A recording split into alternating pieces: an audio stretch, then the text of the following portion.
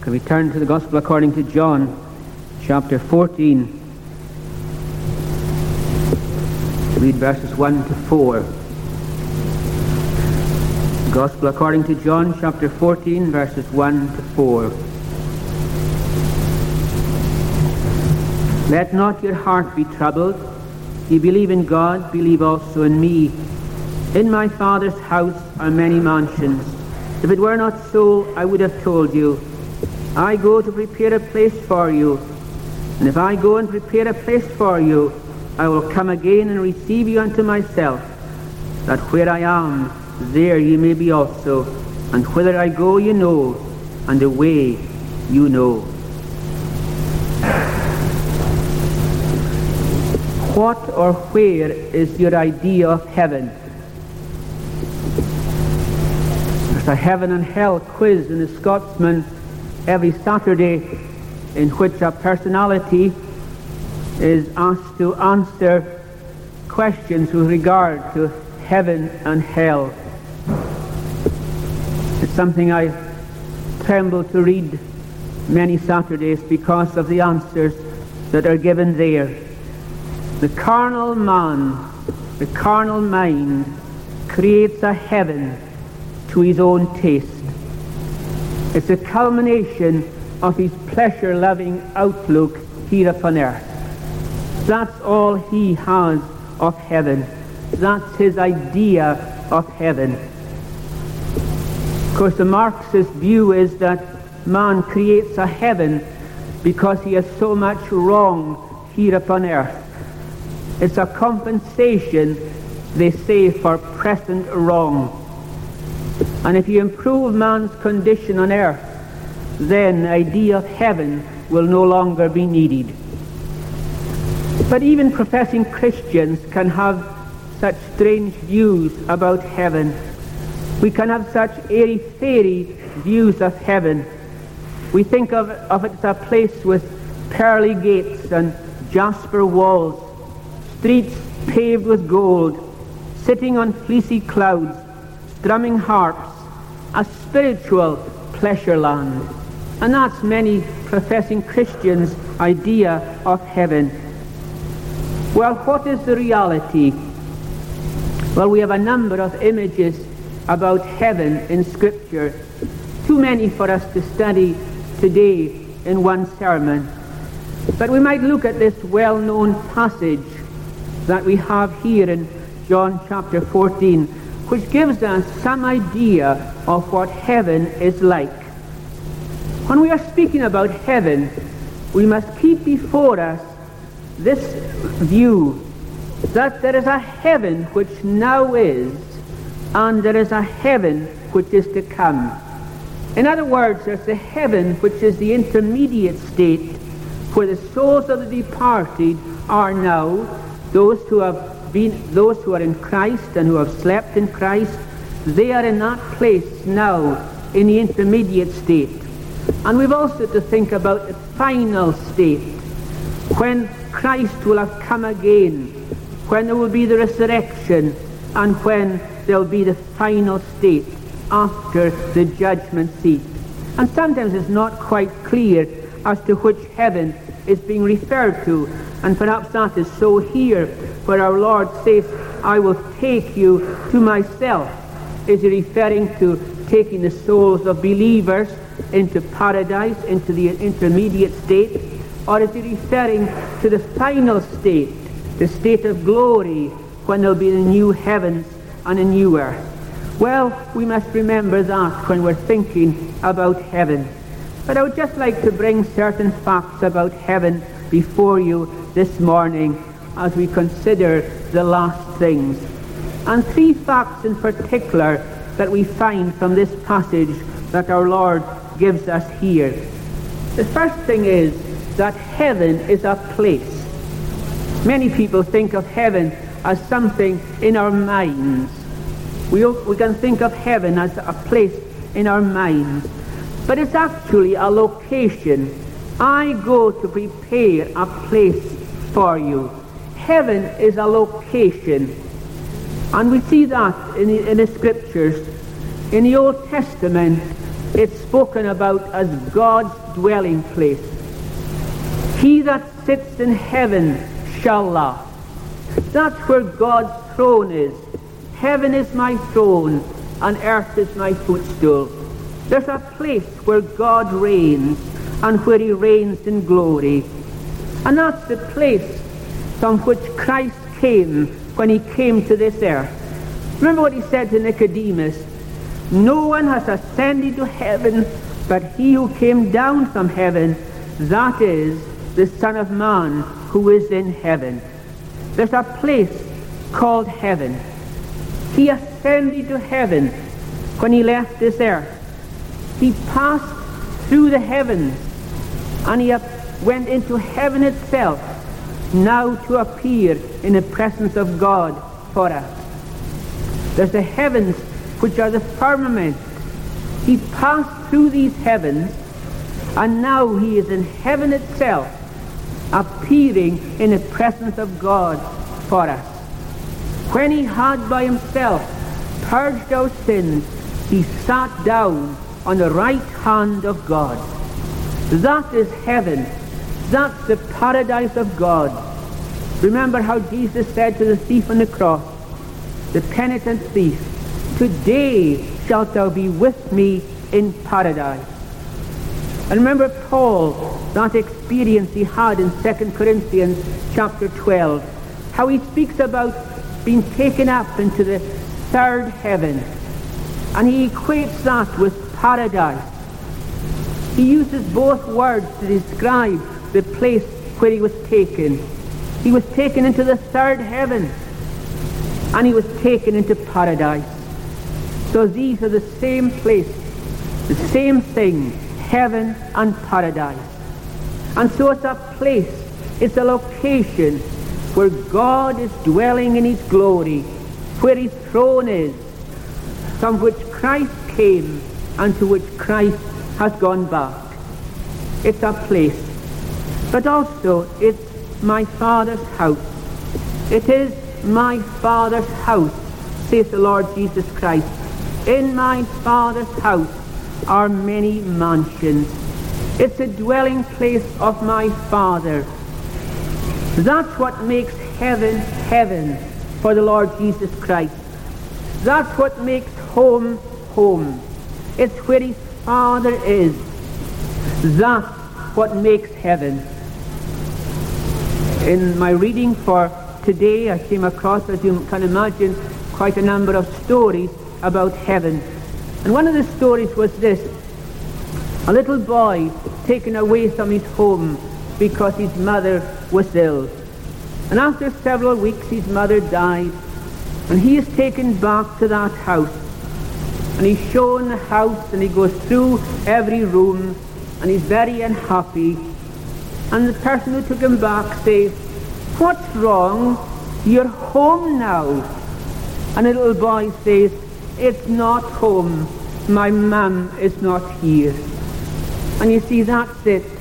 Heaven would not be heaven if it was not the Father's house, the Father's home.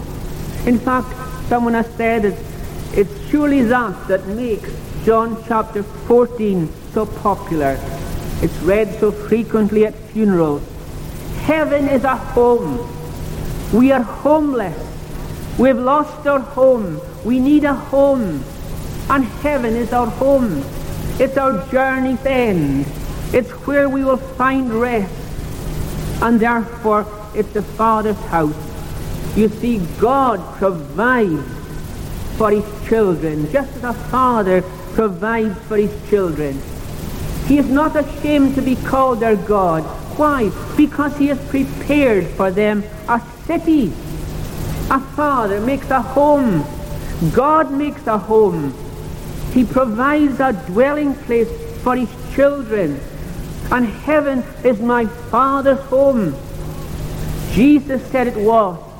And we, as his people, can say it is our Father's house.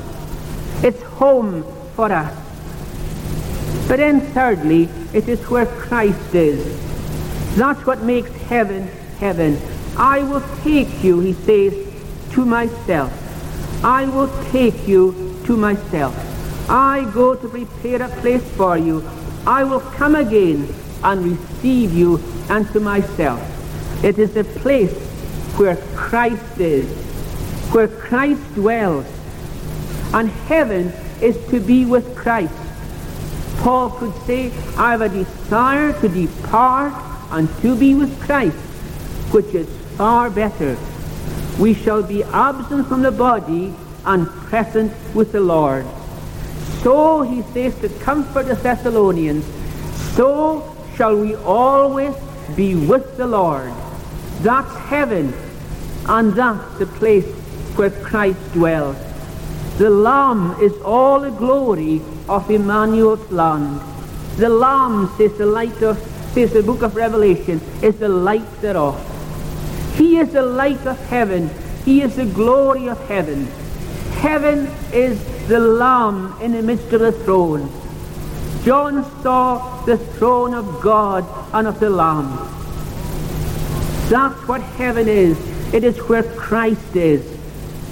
It's where he is in all his beauty and all his glory. Matthew Henry says, heaven would be an unready place for a Christian if Christ were not there.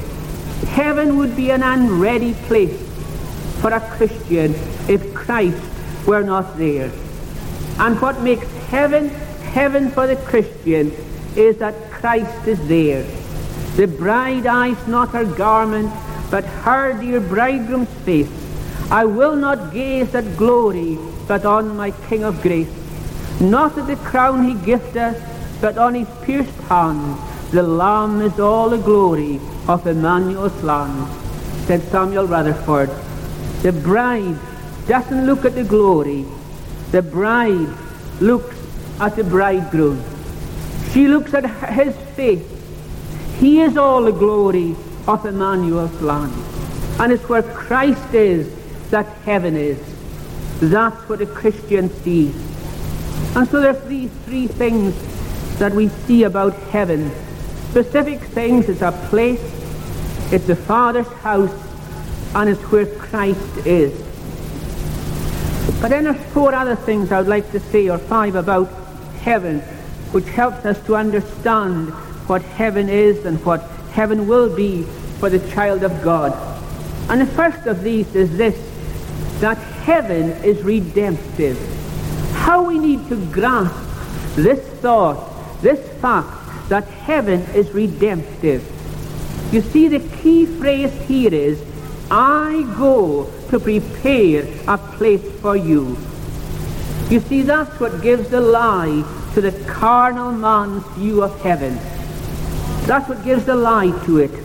Heaven is not a stage in a natural process. Paul Helm says, to enter heaven as we are, and for heaven to remain heaven in the process, is a moral impossibility. You see, what he's saying is this: nothing that defiles can enter heaven. If a natural man in his natural state enters heaven, heaven ceases to be heaven. You see, it's impossible for us to get into heaven as we are. It's a moral impossibility. And you see, heaven is only made possible for us by the work of Christ. And that's why we say heaven is redemptive. Heaven is the home of the saved, of the redeemed. And we must always remember that. Heaven is not our personal reward. In fact, heaven is Christ's personal reward. Heaven is the fruit of his work. It is for him and for his redeemed people in him. That's what heaven is for. I will come again and I will take you to myself. I go to prepare a place for you. And he prepared it by his death and by his resurrection and by his ascension. And that's the preparation. Heaven is prepared by Christ. And when he has prepared it, he says, I will come again and I will take you to myself. We had Dick Lucas speaking at the Banner Conference last year, and in a course of an exposition, of the pastoral epistles, he spoke about an aside about John 14. And he took from that.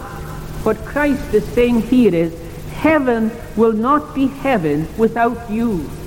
He's saying to his people, what a marvelous thing this is. Heaven will not be heaven without you. I will take you to myself. You're my redeemed people. It's Christ and his bride that are going to be together in heaven. And heaven would not be heaven without the people of God. That's a marvelous thought. It's a marriage supper of the Lamb. It's Christ and his people. Heaven is Christ-centered. It's redemptive. It's those who are redeemed who are going to be in heaven and none other. They are those who love and admire and adore the Lord Jesus Christ. It's the home of the saved. It's the home of the redeemed. It's redemptive. But then the second thing we have to say is that it is rest. In my Father's house are many mansions. Now a lot has been said about these many mansions, many resting places people speak about. But perhaps the thought is that they are dwelling places. They are dwelling places, mansions that are many, mansions that are spacious, mansions that are spacious enough for many people. Heaven is going to be inhabited by many people, a multitude which no man can number, and there's going to be plenty space. There's going to be many mansions, and there are going to be places of refreshment, and places of security, and places of rest. And the idea of rest, as far as heaven is concerned, is this. There's going to be a perfect affinity between the place and the occupants. No one is going to feel out of place in heaven. There's going to be a perfect affinity between the place and the occupants. They're going to be at rest. They're one with the place. You see, on earth here, there's a great conflict going on. And the rest is after the conflict. The rest of heaven is the rest from opposition. While we're here on earth, there's a spiritual warfare. There's this intense activity. It's a battleground. We're not at one with our surroundings. There's conflict going on. But you see, the saints enter into rest. They enter into their rest. There remains a rest for the people of God. But it's not a ceasing some activity. It's the beginning of a new activity. Because you see, the work of heaven is to know and serve God. In that passage in Revelation chapter 7, they will serve him day and night in his temple. Of course, there'll be no night there. But what it's saying is this, that they'll be continually serving the Lord. There'll be service in heaven. And they'll grow and increase in the knowledge of God. That'll be the great work of heaven, to grow and increase in the knowledge of God. The Lamb who is in the midst of the throne shall feed them and shall lead them into living fountains of water. There'll be progress. There'll be increase in heaven. It'll not be static. There'll be growth, there'll be activity, but there'll be a rest from conflict, a rest from warfare, a rest from opposition. That's the blessedness of heaven. So heaven is redemptive. Heaven is rest. But heaven is fellowship. Because you see, the Lord Jesus Christ says that we are to be with him. I will come again and receive you unto myself, that where I am, there you may be also. With Christ in fellowship. You see, heaven will be the fullest vision of God in Christ. It will be the fullest realization of his presence. There's that marvelous statement in Revelation which says there is no temple therein. There's no need of a temple. We have temples upon earth. We've got churches upon earth. We've got meeting places to meet with God. But you see, the new heavens and a new earth will be all temple. It will be all God. It will be all a manifestation of God. And we'll be in his presence, and we'll see his face. There's no need for special meeting places any longer. There'll be no temple therein, because it'll be all temple. It'll all be a place for meeting with God. It will be a place for worshiping God, and for beholding God, and for having fellowship with God. Remember what Jesus said at the end of his prayer, high priestly prayer: Father, I will that they you have given me be with me where I am, that they may behold my glory which you have given me. To behold my glory. That's what they are there for. To behold the glory of Christ and to have fellowship with Christ. The King there in his beauty, without a veil is seen.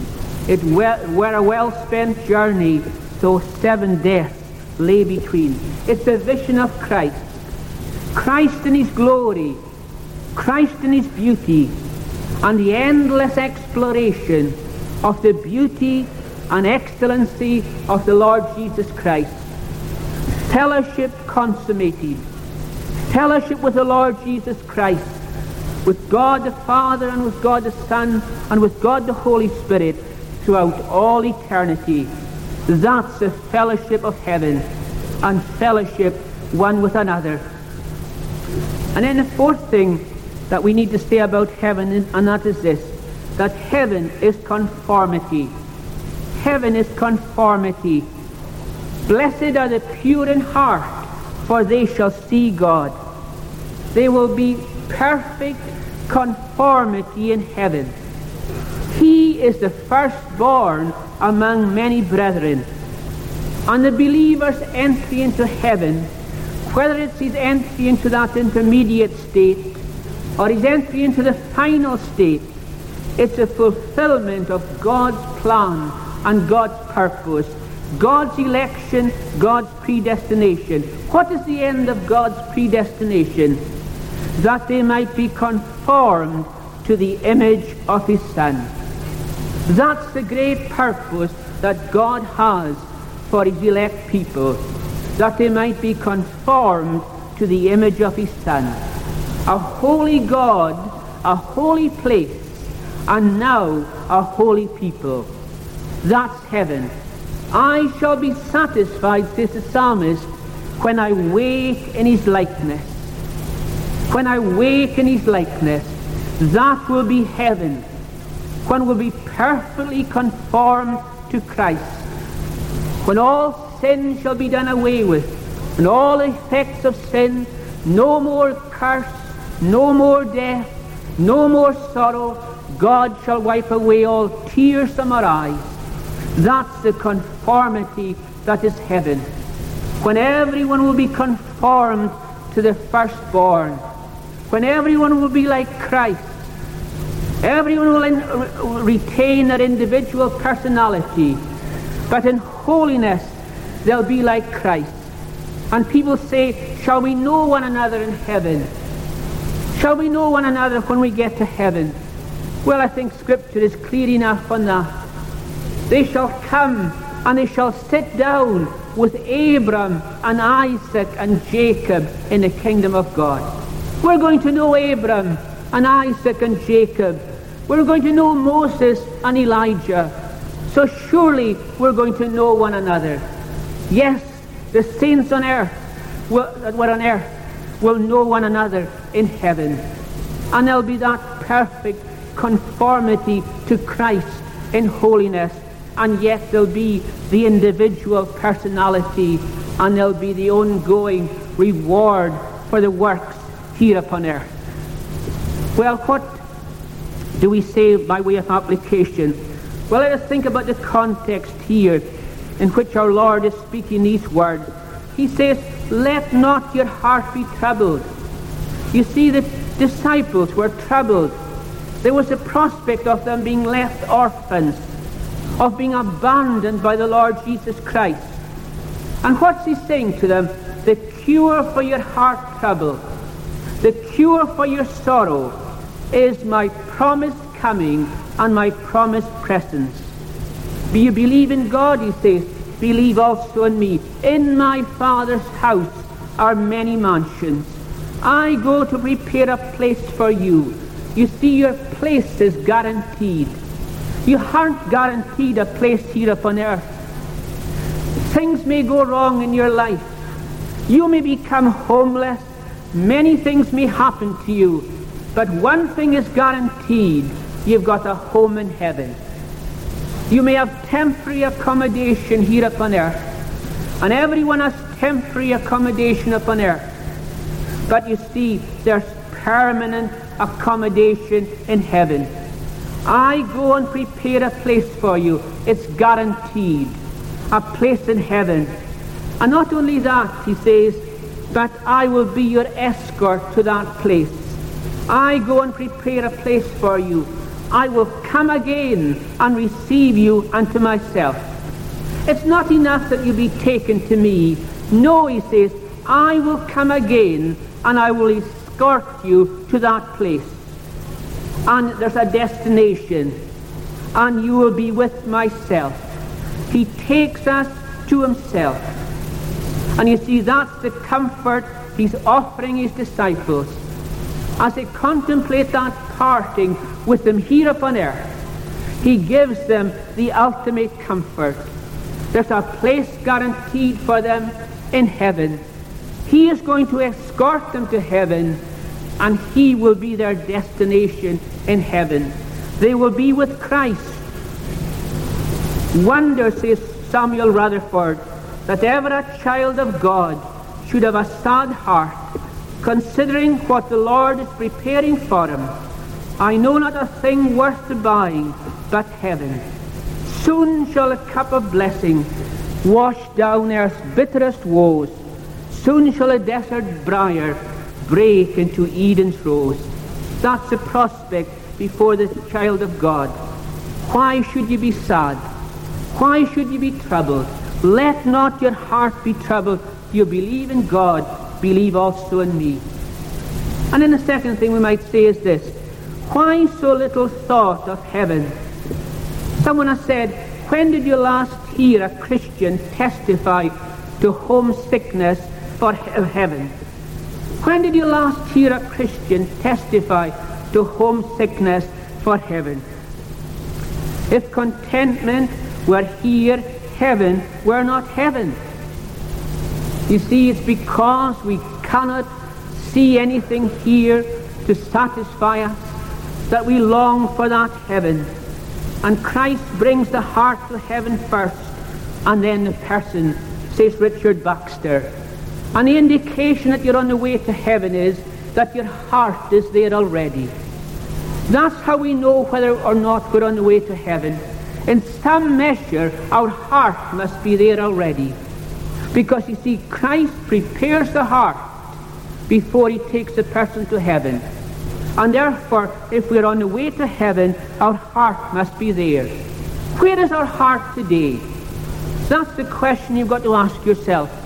Where your treasure is, there will your heart be also, says the Lord Jesus Christ.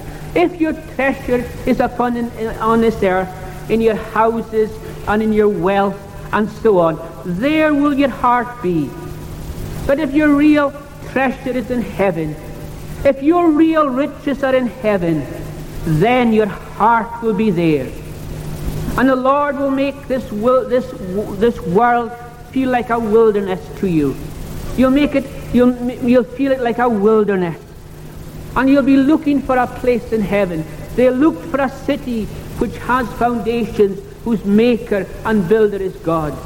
They confess that they were strangers and pilgrims here upon earth. Are we among these people, the people of God of old? They confess that they were strangers and pilgrims. Why? Because they were looking for a city. They were looking for a resting place. They were looking for a home. And then the final thing is this: heaven is a prepared place for a prepared people. How we must emphasize that. Heaven is a prepared place for a prepared people. The perfect affinity between the people and the place. You see, to see God and to have fellowship with God presupposes community of nature. Now perhaps we were thinking in our youth, as many of us have done, that heaven must be a terribly boring place. It would be like a Highland Sabbath. Nothing to do, trying to spend the day in weariness and wondering what we can do, and heaven will be something like that. Well, you see, our idea of heaven comes from a carnal mind. But you see, if our nature is changed, then we will know that heaven will not be boring. Because heaven will be a place that will suit our nature. The heaven of heavens, that glorious place where God dwells, is a place that will be suited to our nature. When our nature is changed, then heaven will be a glorious place. And you see, the enjoyment of heaven is related to what takes place on earth. Heaven does not merely occur after earthly life ends. It comes on account of the earthly life. Heaven comes on account of the earthly life. Only those who are related to Christ will find heaven a congenial place. What a sobering thought that is. Only those who are related to Christ will find heaven a congenial place. It all depends on our relationship with Christ. You see, if he is all the glory, if the Lamb is all the glory of Emmanuel's land, then you must know and love the Lamb here upon earth. Otherwise, heaven will mean nothing to you.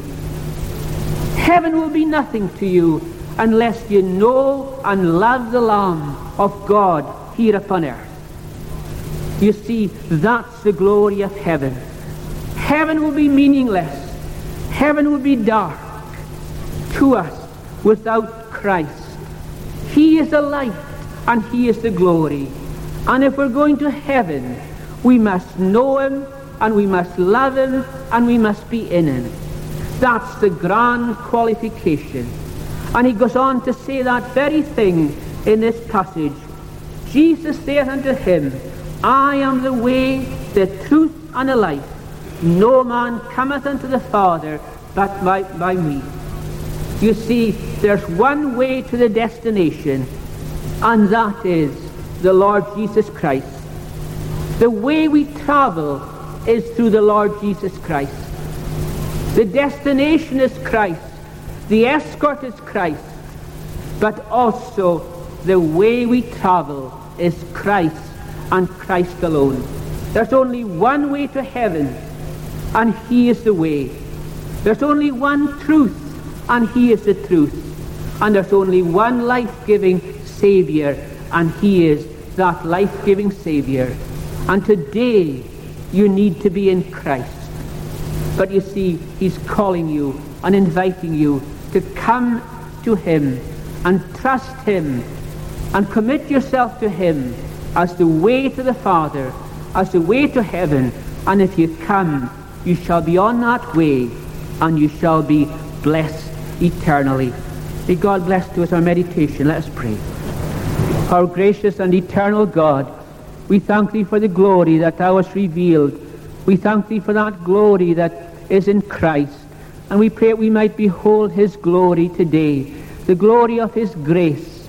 We thank thee that he is the one who has been appointed by thee, who came down from heaven to deliver us from our sin and to bring us to that place.